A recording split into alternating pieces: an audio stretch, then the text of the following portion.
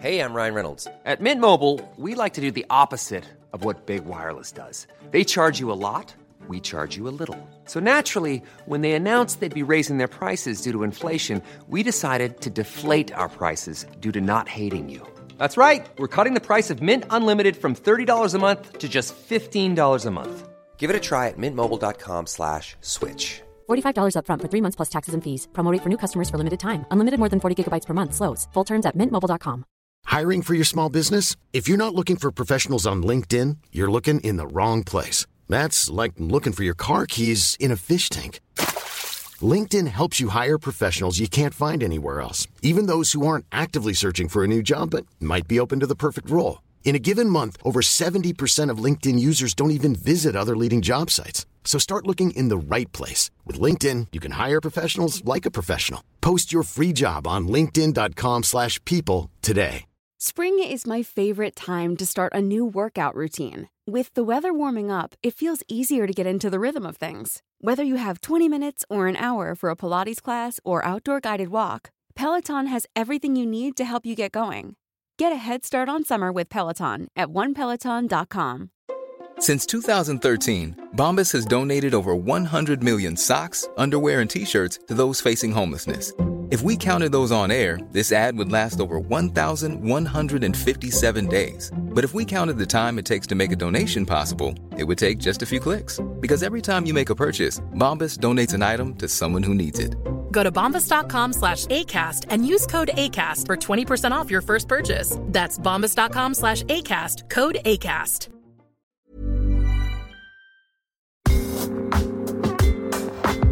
You're listening to Side Hustle Pro, the podcast that teaches you to build and grow a side hustle from passion project to profitable business.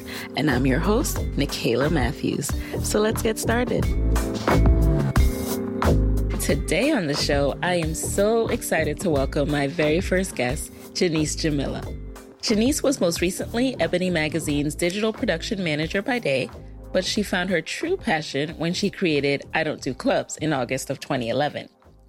I Don't Do Clubs is a successful events and lifestyle blog that caters to African-American professionals across the country who love to be out and about, just not in a nightclub. In 2015, Genese also created the popular Must Love Beards Day Party series and the first ever Black-owned restaurant month. Welcome, Genese. Thank you for having me. Of course. So tell us your story about entrepreneurship. Were you exposed to a lot of entrepreneurs as a child? Sure. My father's actually an entrepreneur. He went to college to be an engineer. He was an engineer at IBM for maybe 15, 20 years, and then he got laid off. When I was about in, I guess, fourth grade or so, there was a big layoff at IBM. And a year later, he started his own accounting business called InTown Tax. And it still is running in Stone Mountain today. Oh, great. So as a kid, did you ever help him out with the business and kind of start to get that business savvy just being around him? I don't think I ever helped him really. Well, actually I did. I worked one summer there and I was terrible and he fired me. But I think just watching him from the start, like I remember when he first got the office space and I being like, oh, this is it? Because, you think Dad's going to have this big building, and it was like a small office in Stone Mountain Village, and then seeing that grow. And then sometimes when I didn't go straight home from school, I would go to his office. So I'd be like in the other room and I could hear him talking to clients. And I remember saying like, oh, you're so mean to your clients. He's like, no, I'm not mean. I'm just telling them the truth. I'm not going to, BS them. And I definitely think that's how I am now with people in business. Like, I will just tell you straight what it is. I'm not being rude. I'm just going to be direct with you. Right. So yeah, he definitely rubbed off on me. Got it. And so then how did the idea for I Don't Do Clubs get started? Because you didn't immediately try to be an entrepreneur. You went to college and you looked for roles in media. So tell us a little bit about your career path. Sure. I went to Savannah State University for mass communications. I was in their television production program, and I was also in the television production program in high school. So I was dead set on being in television production. But when I got to college, I still did television production, but I realized I really didn't like working in groups. I guess I always knew I didn't like working in groups, but it just became more apparent that I did not like having to consult with other people or rely on my success for other people. So I still had the idea of being a television producer through college. After college, I interned at CNN in Atlanta, And my plan was to come back to Atlanta after graduating and just working at CNN, which was downtown Atlanta, cute little area. I had it all planned out in my head, but of course I didn't get a job. So for the first year after college, I kind of floated. I did a lot of production jobs. I didn't like any of them. I did a little event planning, which I've always liked event planning, but I was more like on the club side, which made me uncomfortable. So about a year or so after graduation, my sister-in-law suggested that I move to New York. My brother and her lived in New York. My brother went to Juilliard. So they're like, come visit. Maybe you'll see something that you like. There are a lot of production jobs up here. So I did. So I came to visit. I got a job as a corporate webcasting producer, which was not what I had intended at all, but it was in production. I learned how to code. I learned like the website end of production, which I did not know anything before I started. So I did that for several years. I've worked at BET, Scholastic, Hot 97, and now I'm at Ebony. But a few months before I started at Ebony, I was reading a book about blogging just because I wanted to know about it. I'd worked at a bridal magazine where we worked with a lot of bloggers, mommy bloggers, or just, Which book was that, if you can recall?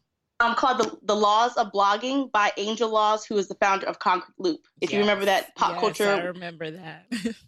Done a few years ago. So I followed the website and, I always try to support Black people. So I was like, I'll get her book. I want to know how these bloggers do it all. Like, how can you have this big platform and make money just from kind of sitting in your pajamas all day? So I bought the book and I was reading it. And that same weekend, there was a hurricane in New York City and they shut down the subways. So I was like locked in the house all weekend. So I'm reading the book and I come up with the idea for I Don't Do Clubs, primarily because in Georgia or in Atlanta, I knew a lot of people. Like, I never had problems making friends. I was never the new kid. I was homecoming queen and things like that. So when I moved to New York, I thought it was going to be very simple to make friends and be out and about, and it wasn't. So I remember just thinking how like lonely it was being in a new city, wanting to go out, wanting to meet new people and not knowing how.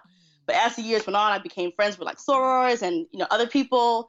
And I started getting invited to like day parties and brunches and things like that. So at that same time while I'm reading the book, I'm like, oh, this probably could help someone else out if they're moving to a new city and they want to know about non-club events. Because I've never liked clubs. Even in college, I would go to them, but I hated going to them. And the idea of going to a club in a big city like New York was just not something I wanted to do. I think a lot of people feel like that. And that's why, especially why your business took off like that. No one wanted to admit it. And so when did you really feel like I can do this? I can make this idea into a business, like not just a hobby, not just a passion project, but really try to develop this into a money income driver? Sure. Well, I always approached it as a business. After reading the blogging book, I started going to blog conferences and I joined a couple blog ad networks thinking, how can I get, money? Because I didn't want to do it just for fun. But it really wasn't working out for me because a lot of bloggers make their money through sponsored posts. So like if you're a mommy blogger, you can write about detergent. If you're a fashion blogger, maybe you're writing about shoes. But I Don't Do Clubs doesn't really have that kind of platform. So maybe 2 years or so in, I was like at my wit's end. I was over I Don't Do Clubs. I probably would have sold the URL for like $10. That's how much I was over it. And I went to this like a media event because I work at Ebony, so I was going to media events. And I ran into this other blogger named Joy, and she runs the Fab Empire, which is a kind of similar to I Don't Do Clubs, but they do more celebrity events. And she's always been really supportive and just a nice person. So I was talking to her at the event, and she's like, "Well, how's I Don't Do Clubs going?" And I just like let it all out. I was like, "I hate it. Like it's worth it, and everyone wants something from you. They want to pay." I didn't say anything about paying. I was like, "They want everything from you." And she was like, "Well, how much are you charging?"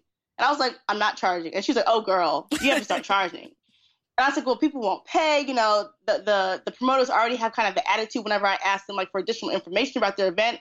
And she was like, "You're right. They won't pay." And I remember just looking at her like, "Well, that's not motivational. Like, why are you telling me to charge and then saying they won't pay?"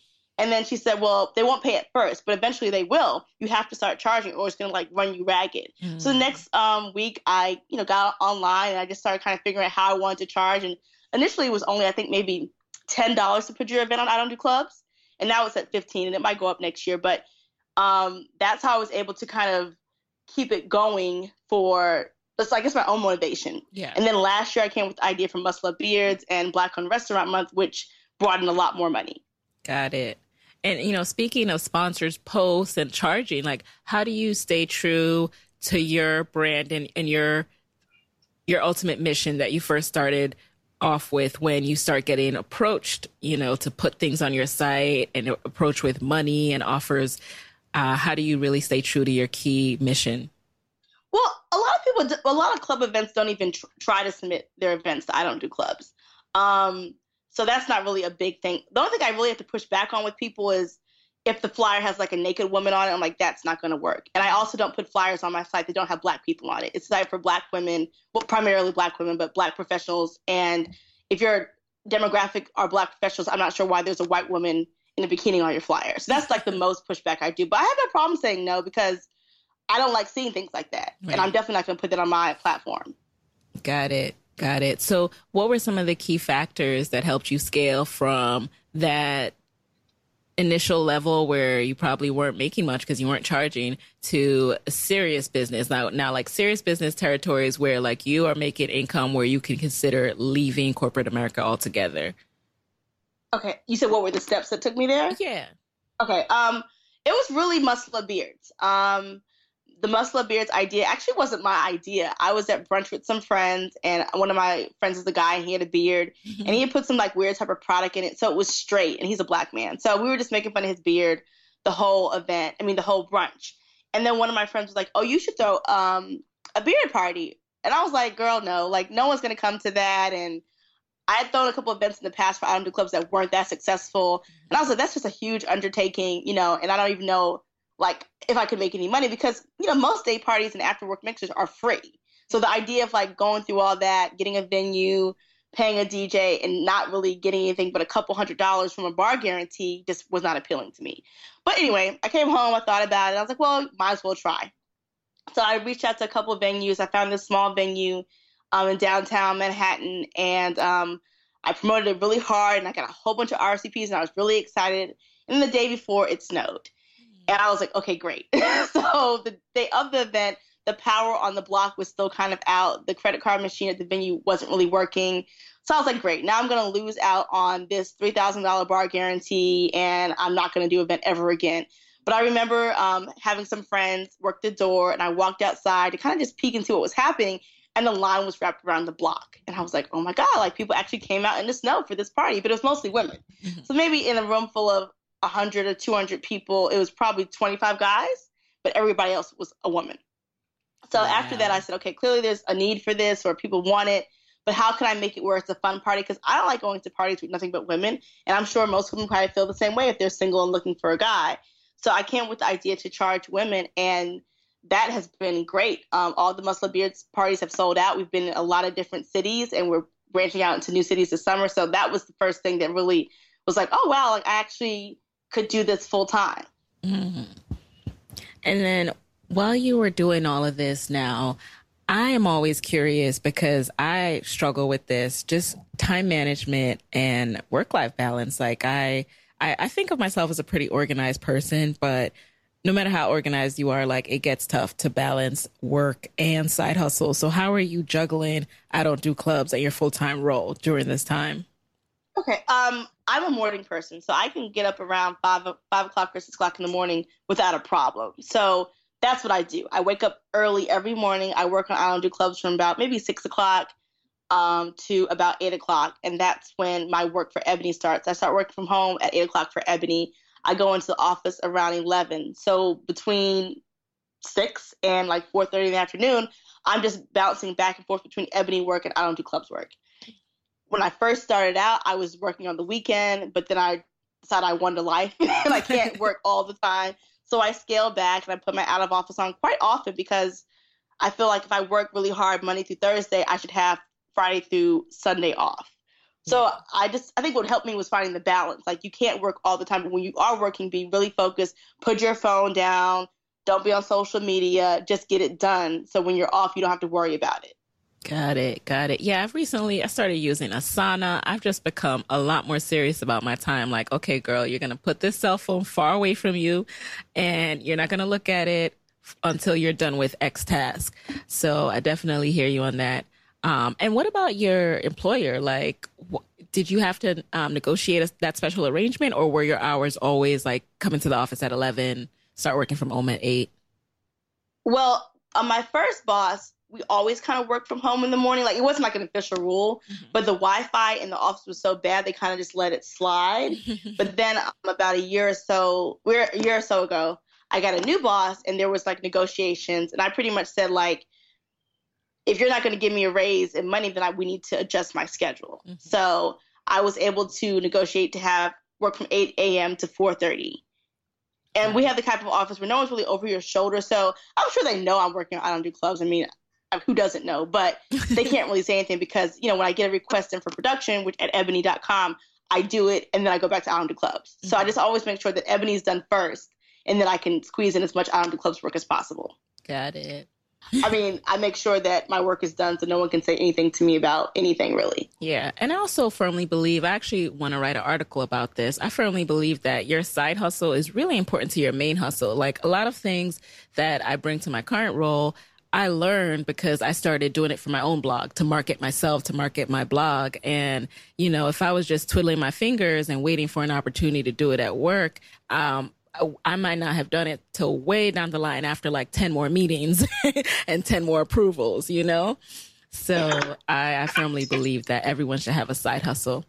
Anywho, so now I consider everyone an entrepreneur who started even just a side hustle. Like, I think if you're thinking that way, you have an entrepreneurial mindset. So what are some things you wish you knew before becoming an entrepreneur? I think what I messed up doing in the beginning with I Don't Do Clubs was listening to everyone's opinion and feel everyone's need and not really thinking about what I wanted to do. I tried to expand I Don't Do Clubs too quickly. And because everyone was like, oh, bring it to this city, bring it to that city, I hired people that, probably weren't the best people to hire. And then I had to go back and fire people and, restructure a lot. And I should have just focused on New York, and like, if other cities come, then great, they can submit their event. But I'm not going to like divert my attention because someone in my comment section thinks I need to bring it to Alaska or something. Speaking of challenges, so can you talk about your biggest failure? Let me think. Well, I mean, I don't think it was a public failure, but I felt bad having to fire people. And I think that I'm not that great at picking employees, which is kind of ironic. But I just think I always like miss key factors. So when I had to go through and fire like the whole team, I mean, the world didn't know about that, but I felt like, wow, like I really dropped the ball because how did I not see all these problems before? Yeah, I was talking to another entrepreneur about that, and she did say that the hardest thing in the world is hiring people. Like, how do you truly figure out who's not putting on their game face and who's actually going to be a good employee? What have you learned that you can share with other, women who will eventually have to hire people? Like, are there any tips or good, resources or recruiters that you work with? I don't think I figured it out, honestly. I haven't had I have like 2 assistants, but they mainly handle my email for like the Genese at I Don't Do Clubs. I have an assistant for that, and I have an assistant that helps with the submissions, which is pretty much copy and paste. But I don't think I've really figured it out. What I've learned is that maybe I shouldn't try to hire when I am like stressful, when I'm stressed out, when I need someone right now, because I just pick anyone. And also maybe like having a training period. Because what I noticed with a lot of people that I hire, they start out really well. And then like week 2, week 3, they just kind of throw it away. And I'm just like, well, what happened? So maybe not say you're hired right away. Like, let's try this for a month. I'll still pay you. But we're not going to say you're on the team. We're not going to make any announcements. We're not going to, tie you directly to I Don't Do Clubs. Because some people just want the recognition of being with I Don't Do Clubs. So I would do a training session for a month or so before I make someone really a part of the team. Got you. And do you have support in terms of like, we all, iron sharpens iron. We all need that core inner circle. So who would you say is in your starting 5, and who are the people that make up your success network, and how did you build that team? Honestly, I don't really think I have that, but that's by choice because when I'm not working on I Don't Do Clubs, I don't want to talk about I Don't Do Clubs. So I value that my friends don't really care about it. And my family and my boyfriend, like they are all kind of like, oh, that's cool. But like, it's not a constant thing because I get asked about I Don't Do Clubs all the time. And I think when I'm off and I'm able to just like think about regular life things, that helps me be more strong in my work. Got it. And so what are some of your self-care practices to keep that balance as well? Okay. I put down my phone a lot. That's the main thing. I also try not to engage in social media like beef or commenting because it's frustrating when you put up a post and it outlines everything and then someone still feels the need to add you and ask the same question that's already in the post. So I really try hard not to because it works me up. I get into a back and forth and that's not good. I have strict strict office hours. So at 4:30, I'm done. Like, I don't care what's going on. There will always be a to-do list. It can wait. I also don't keep my emails on my phone. So, because even if you can't unsee email. So if I'm out with my friends and someone says there's a typo on their post, like, it's going to be on my mind until I get home and fix it. And that's not how it should be. It can wait. Wow, that's a good one. That's a challenge. That I admire you for that, taking my emails off my phone. I need to try that.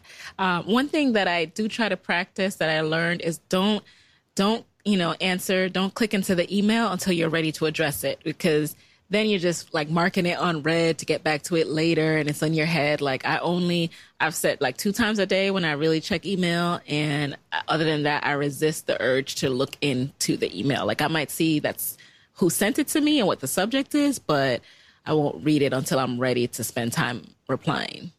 That's a really good tip too. That's why I said to you earlier, like, email me on this account because I'm thinking about I Don't Do Clubs on my personal account. Like I want all the I Don't Do Clubs information in one place. Mm-hmm. And when I have time to really sit down and look at my calendar or address the issue, it'll be taken care of completely. Yes. Not just, I started and I forget about it. Right. And I totally got it. I was like, got it. I completely understand that.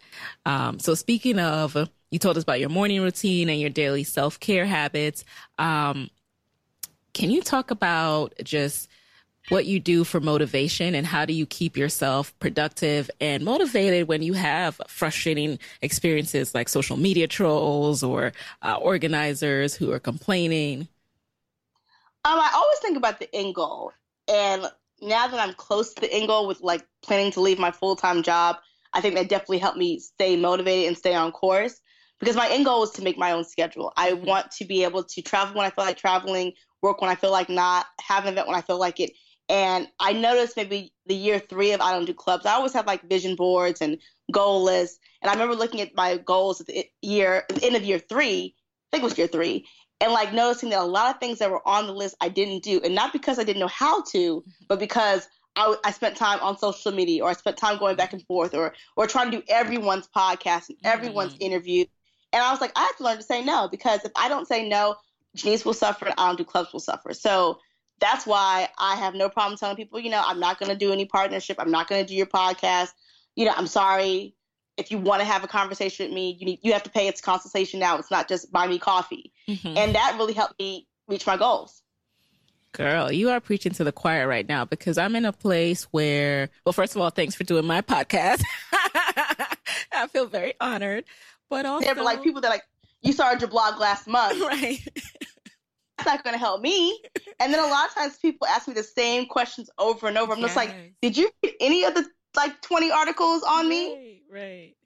So it frustrates me. I don't want to be frustrated with the person that's, trying to get their blog post up on, or their, I guess, site views or whatever. But it's like this, it has to benefit me too at this point. Mm-hmm. No, that completely makes sense. And even myself, like I am definitely not, people aren't chasing me down, but the even like, the dozen or so requests I'm getting, I'm finding it difficult because I want to, for the next 4 weeks, for example, hold myself away and just record and edit and get my podcast ready for launch. Like, I don't want to do any coffee chats. And I'm like, oh man, I never thought I'd be the one who is like, have emails to respond to and haven't gotten back to people, because I would always look at people with the side eye like, but I get it now. I completely understand. So it's a tricky thing to balance. Hiring for your small business? If you're not looking for professionals on LinkedIn, you're looking in the wrong place. That's like looking for your car keys in a fish tank. LinkedIn helps you hire professionals you can't find anywhere else, even those who aren't actively searching for a new job but might be open to the perfect role. In a given month, over 70% of LinkedIn users don't even visit other leading job sites. So start looking in the right place. With LinkedIn, you can hire professionals like a professional. Post your free job on linkedin.com/people today. One size fits all seems like a good idea for clothes until you try them on. Same goes for healthcare. That's why United Healthcare offers flexible, budget-friendly coverage for medical, vision, dental, and more. Learn more at uh1.com. Hey there, it's Michelle Norris. I'm host of a podcast called Your Mama's Kitchen. When I travel, I'm usually looking for a way to find a taste of home when I'm not at home. And one of the things I love to do when I am at home is entertain. And Airbnb allows me to do that. When I was in California recently, I rented a house that had a great kitchen. And when we were sitting around the table, we were all thinking, we're in someone else's house. Someone could be in all of our homes as well. If you have a home, but you're not always at home, you have an Airbnb. Your home might be worth more than you think. Find out how much at airbnb.com/host.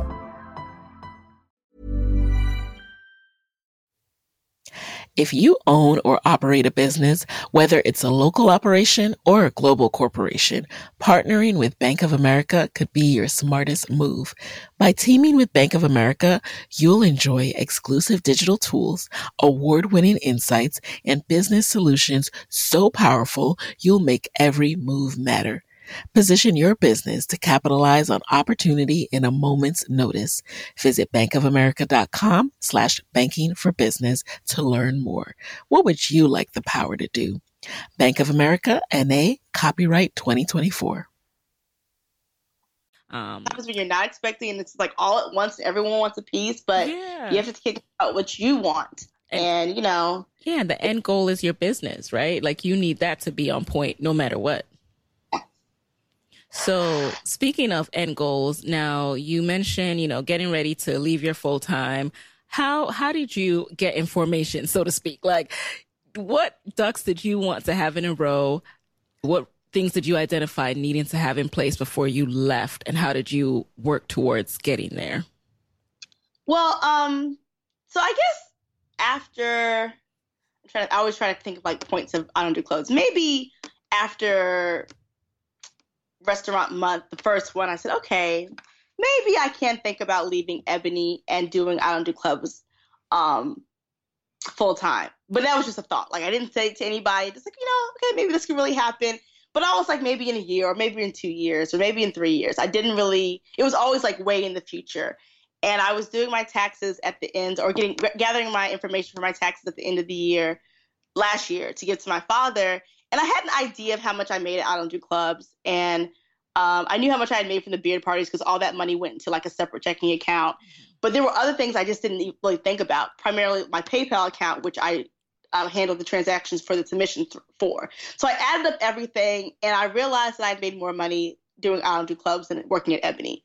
And like I added it up like 5 times, like you gotta be kidding me. Like this is not true. And it was like early Sunday morning, I called my mom and she was like, are you sure? I was like, no, I did like 5 times. And that's when I realized, like, you have to stop putting this off. Like, you're making more money doing what you want to do than your full-time job, but you need to make a plan to leave because if you're probably only going to make more money. So why are you staying pulled to some job just for benefits that you can afford yourself now? So what I started doing was putting more money into my automatic savings at the top of the year. I looked at my vacation days and figured out how many events I could do before leaving without dipping into not having enough vacation days. I started buying equipment for my home office because a lot of times I would wait till I got to Ebony to print out things or scan things. Like, no, Genese, you should buy a printer and scanner and a shredder. I also like cut out, like I had a couple subscription services that I just kind of was always like I should cut off, but I never did. So I did that. But there weren't that many like money things I needed to do because I kind of live like below my means anyway. So it was just more about putting more away and making sure, like, not talking myself out of leaving Ebony, because I definitely had a couple of moments where, like, well, it's not time, I should wait. Yeah. And then I'm like, you're never going to be ready. It's never, I mean, you're really ready, but you're never going to be completely set because you're going to be on your own. But you've been doing this for 5 years and it's time. Yeah. And the older you get, the more responsibilities you'll have. And then one day you'll have a family and have kids, and you won't be able to go to Houston for a day party like this. So take the advantage now when you have this free time and you really don't have to worry about yourself to make your dreams come true. I hear that a lot as well. Like, is there such a thing as a right time? Like, what would that even look like? Everyone says no, like you have to choose that time. There's never going to be a time that just pops up and you're like, okay, now.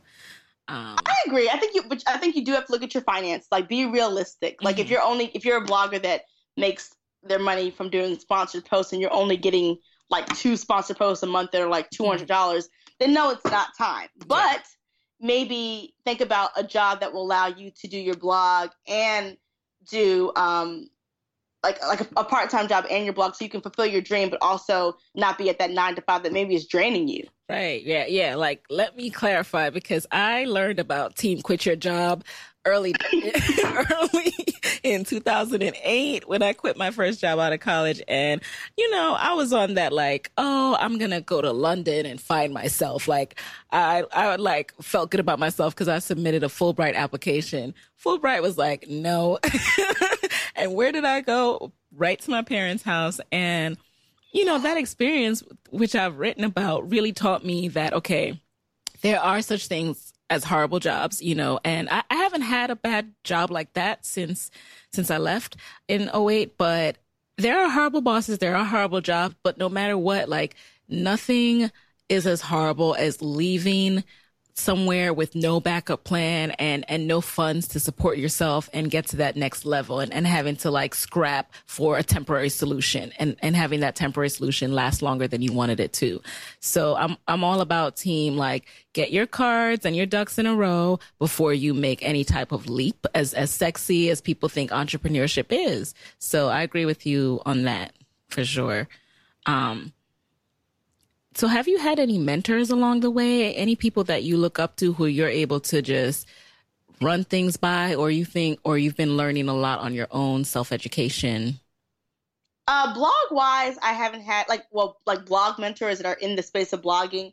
Not really. I've had like coffee or lunch with a couple of well-known bloggers who have given me tips, but it's not on a regular basis. Mm-hmm. But I look at my cousin Lisa, who is Lisa Jones. She's a famous screenwriter and author, as a mentor, because she's done it all. Like, she's been the freelancer and has made a really good living being a creative person. She's the one that's always pushing me to like work really hard in your 20s, work really hard in your 30s, or maybe early 30s, I guess, like, because when that family comes, you won't have time. So I look at her and I run things by her, and she's who I would lean to, because even though my father's an entrepreneur, it's a little different. Like, people always have to get their taxes done, but I Don't Do Clubs won't always be popular. So make sure that you're saving your money now and your Muscle Up Beards money now. So when you decide to do something else, you're not going to be like, what did I do with all my money? Right. And speaking of money, like taxes, like, how do you deal with that? Even if you've made a lot of money and, a good portion of that is profit, then the tax man comes calling and just steals all your hopes and dreams. How have you been working, like putting aside or figuring out what percentage you need to put aside each month? Well, the tax man definitely gave me a shock last year. Mm-hmm. So my dad always was asking me, like, how much money you're making? Are you saving any? And I was like, yeah, I am, because I was always living below my means. I wasn't really touching the I Don't Do Club's money. So, I'll give you one number. So I thought I made about $40,000 from I Don't Do Clubs. I made more than that. Mm-hmm. So I was telling my dad, 40,000, that's, and counting all the beard parties and blah, blah, blah. And then when I told him the actual number, he was like, oh man, like, you have to pay X amount in taxes. And I remember being really upset for like a week because that nice little, cushion I savings I could just look at, like, that was gone. And I don't own any property. So my dad was like, you have to get married or have some kids or buy a house. Like, something has to happen because you can't pay this much money every year. So what we decided to do for this year was that I do quarterly taxes. Okay. So every like 3 to 4 months, I add up how much money I've made, and I save 15% or give 15% to the government through this like online portal. And if I overpay, which is probably what's going to happen, I get it back at the end of the year. So that way it's not a huge chunk at the end of in December or in January being taken out of my savings. Got it. Cause I've only made a little bit as a freelancer, and even that percentage off the little bit, I was like, no. So good to know.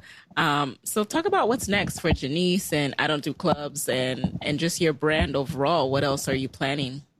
Okay, for Genese, a lot more travel and a lot more downtime. Another reason I decided to leave my full-time job was because I was feeling like I wasn't enjoying my success.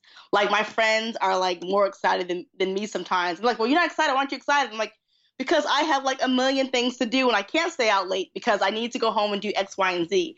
And I just was like, this is not the way to live. Like, you need to be able to hang out with your friends later or do things with your boyfriend without looking at the clock thinking, oh, I got to get home. I got to do this. Or I got to get up early tomorrow because I didn't build the e-blast. So that was one of the reasons I decided to leave. So that personally, just more downtime and more travel and just kind of enjoying all that I've built. Mm-hmm. Do clubs, more beard parties because everyone seems to want them. So I want to go to new cities and not just the typical like Miami or Houston, like Indianapolis or, somewhere in Kentucky where there's a strong Black population that needs an event like this. I'm also working on an app. It's kind of like a dating app, but not really. Which is playing off the slide in the DMs thing that I do on Instagram. And that's like the biggest project right now. And I'm also going to update the site probably later in the summer where it's going to have a whole new look and be automated because the submissions process does take a lot of time. And I don't necessarily have to have someone manning that. Like, it should be able to be, you click a couple radio buttons for what your event is, and then you hit send. Got it. And something I forgot to ask you was also, two things. So you began the whole, highlighting Black-owned businesses around the country, and that really took off. Like, when you started Black-owned Restaurant Month, like, that post just went viral on social. What other plans do you have to build off of that?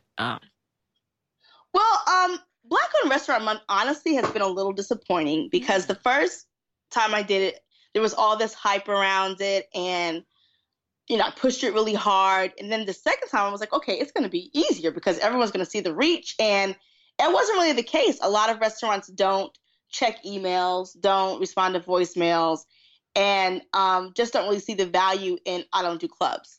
And the first year I did it, I gave a lot of comps out because I'm like, okay, just, try it out, see if it works for you. And of course, those restaurants came back, or most of them did. But a lot of restaurants didn't. So I would spend months. I actually spent like 2 or 3 months calling and reaching out to restaurants to get them to sign up. And only a few signed up this year. It wasn't like double or triple what I expected. So I've decided to reimagine Restaurant Month, and I'm going to pair it with Retail Month, which is actually starting next month. But Restaurant and Retail Month are going to come back in 2017 in February.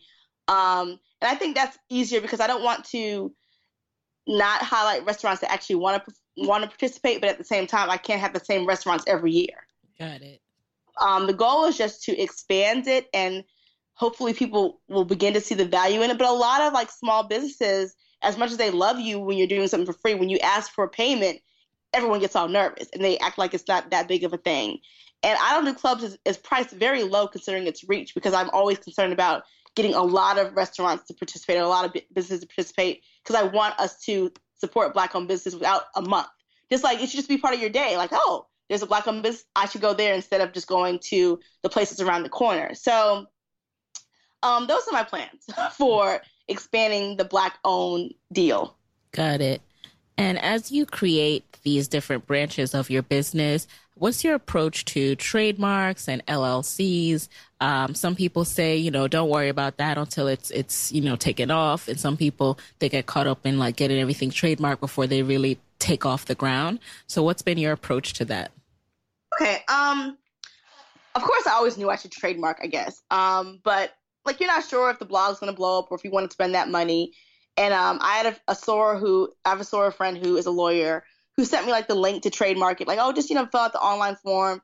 And I put it off from, I don't know, maybe a year and a half because I just didn't really understand it and didn't want to do it wrong. And then I went to Forever 21 and I was wasting time. And there was a shirt, and I can't remember what it said, but it definitely had like a Black phrase on it, something that's like used on Black Twitter. So I was like, do you see this mess? Like, whoever friend I was with, I was young, like, this is ridiculous. Like, whatever black kid came up with this phrase, not going to see a penny of this. And that sounds like, Genese, you need to get yourself in line. Because people all love the name I Don't Do Clubs. So that day I went home and I trademarked it without any problem. Then a few months later, I tried to trademark Must Love Beards. And I did something wrong in the form. And all these lawyers, or, I guess lawyer type websites were contacting me about fixing it. But I was like, well, that might be a scam. I kept putting it off. And then I had a meeting at a major publisher about bringing Must Love Beards to their festival. And the meeting's going great. And they're like, oh, yeah, it's trademarked, right? And I was like, of course it's trademarked. Lying, because it wasn't trademarked. So I ran home and I called my best friend who was a VP at a bank in Atlanta. And I was like, I need a lawyer. Give me a lawyer. So I called his friend who was a lawyer. And they went through it with me. And now whenever I have an idea that I think is going to blow up, I just contact them. It can get a little pricey because, you're hiring a lawyer to do the form. But I sleep well at night because anyone could come in and take your idea. And if you didn't protect it, then who do you have to blame? So I would say maybe after a year or so, if your blog is still going strong and you really feel like it's something that you want to do for a few more years, then invest in it. Invest in getting a lawyer and making sure it's done correctly. And it's a couple $100s, but I mean, you'd be more upset if someone comes in like Forever 21 and starts putting your phrase on T-shirts. Right. And thank you for that, because I was just about to ask you, so at what stage should people be thinking about trademarking? All right. That's good to know. So you've given some great gems. I just have a few last questions. And one of those is, what are your top 3 pieces of business advice for women side hustlers who are dreaming of one day working for themselves, but don't really know where to start? I think the first step is just starting, because I know so many people that email me or friends that have these great ideas and it's years later and they still haven't started. Like, starting is the hardest thing. Try not to think about all things that can go wrong and just things that can go right. It's really inexpensive to start a blog. It's really inexpensive to buy a URL. And that's another thing I wanted to bring up during the trademarking conversation. Maybe you don't buy the trademark right away because that is more expensive, but to buy a domain is like $15. So if you have an idea, buy the domain. And maybe you don't use it right away, but then it's yours and no one can take it. Next, I would say is make sure that you schedule in your personal time. Like, being successful is great, but you also need like time for your friends and your family. And if you're, have a man, that too. Like, if not, you're going to get burnt out. And it's good to have people in your life that aren't necessarily in your space that can just help you relax. And then the last thing is don't be afraid to say no, because if you don't say no, you're going to get caught doing things that you don't want to do. And then you're going to have yourself to blame if your goals aren't reached. So figure out a nice phrase that is your standard response when you say no in an email, or maybe, in a meeting, because if not, people are going to, keep asking you for things and you're going to look up and not have fulfilled your goals. Right. And ignore is not the best solution, right? I try to respond to everyone, even if it's no. Mm-hmm. Because I don't want to lead anyone on. I think that's the worst thing. Like, if you know that you don't want to work with a person, just say, I'm not interested in this partnership at this time. That way the door is still kind of open if you change your mind. Mm-hmm. But I know with me, if you give me the runaround for months, after a while, I'm not going to even care. And I'm going to worry about what kind of business person you are. So just figure out a nice little way to say no, or you're not interested. And another tip, which Joy from the Fab Empire gave me that same night, is you don't have to respond to emails as yourself. Get a fake assistant. And you might need to do this too. But when the request is rolling in and you don't want to be the bad person that's always saying no, have your assistant say no. And then when you have enough money to get it's fine. But always saying no also can drain you. Yeah. Because you feel bad, and then you're spending all this time trying to figure out a way to say no. And then some people are still not happy with that. They might say something smart to you, and you don't want to get in an email war with someone. So have your assistant say no. Got it. I love that. Okay, what's one question I should have asked you that I didn't? What didn't we touch on? Let's see. Well, the only thing I was going to bring up was the domain. That was the only thing I wanted to say about trademarking. Like, if you have an idea, if it's just an idea, buy the domain. And that way, even if you don't decide to build the blog or build the idea for months later, it's still yours. You'll own it. Mm-hmm. And go ahead and put on auto renew. It's only $15. So you can make sure that your idea is protected. And then the next step would be trademarking and whatever else comes with that, getting an LLC, I guess. But make sure that the things that are free, you lock down first, like a domain. Well, not domain isn't free, but, basically free. And then also the social media. Right. So invest in yourself, invest in ourselves and our ideas, like especially for $15. Like we spend more than that on lunch and meals in a day, probably some of us. So definitely doable. So what's one final thing you want to leave the audience with before we wrap this up? Sure. I went to a networking panel a few weeks ago, and Malik, who is the founder of Curlbox, was the moderator. Oh, you said what? I said I love her.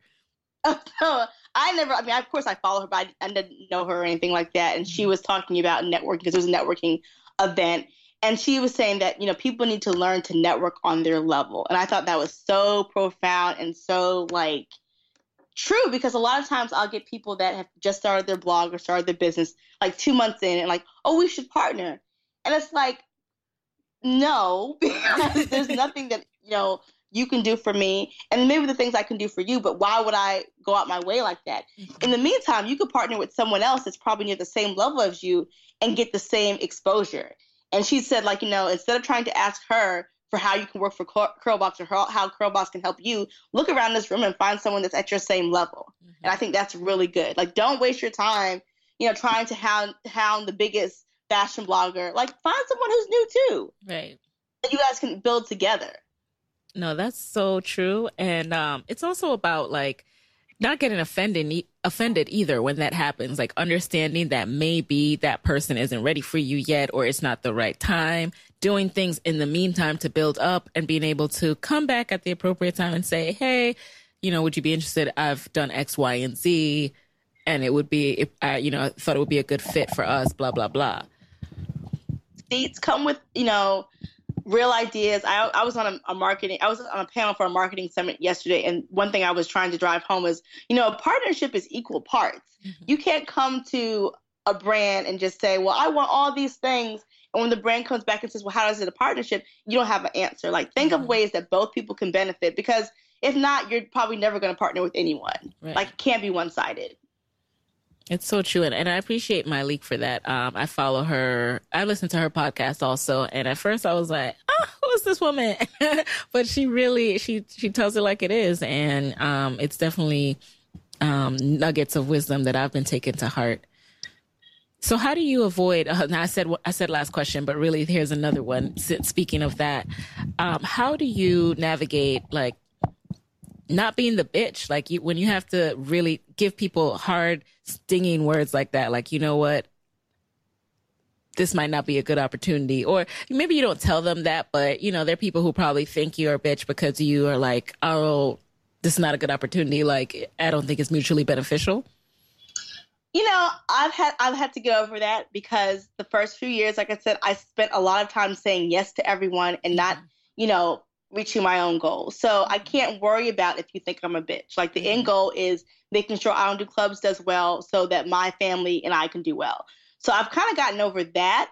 But what I try to do is keep my answers short and sweet, not get into back and forth, because that's when it becomes personal. So even when someone tries to take a jab at me, I usually just, don't even respond. I gave you my answer. My answer is, no, thank you, not at this time. Thank you for your interest. But, I'm not interested in any additional partnerships at this time, and keep it moving. You just really have to get over that. You have to get thick skin, because if not, you're going to be doing everyone a favor and not yourself one. Got it. And that concludes our first ever interview on Side Hustle Pro. Big shout out to Genese Jamilah for stopping by. She's a friend of the show, friend of mine, and I'm really happy that she was able to impart her words of wisdom with us. If you want to hear more from Genese, you can find her at idon'tdoclubs.com and also on social media, everywhere at I Don't Do Clubs. Hey guys, thanks for listening to Side Hustle Pro. If you want to hear more from me, head on over to sidehustlepro.co/Side Hustle Corner to get my weekly Side Hustle Diaries chronicles about my own journey from passion project to profitable business. And if you want to find me online, I'm at Side Hustle Pro on Instagram, Twitter, and Facebook. Don't forget to join the Side Hustle Pro Facebook community. Go to sidehustlepro.co/mastermind. And And as always, if you love the show, do me a favor and subscribe, rate, and review on iTunes. Thanks, guys. Talk to you next week.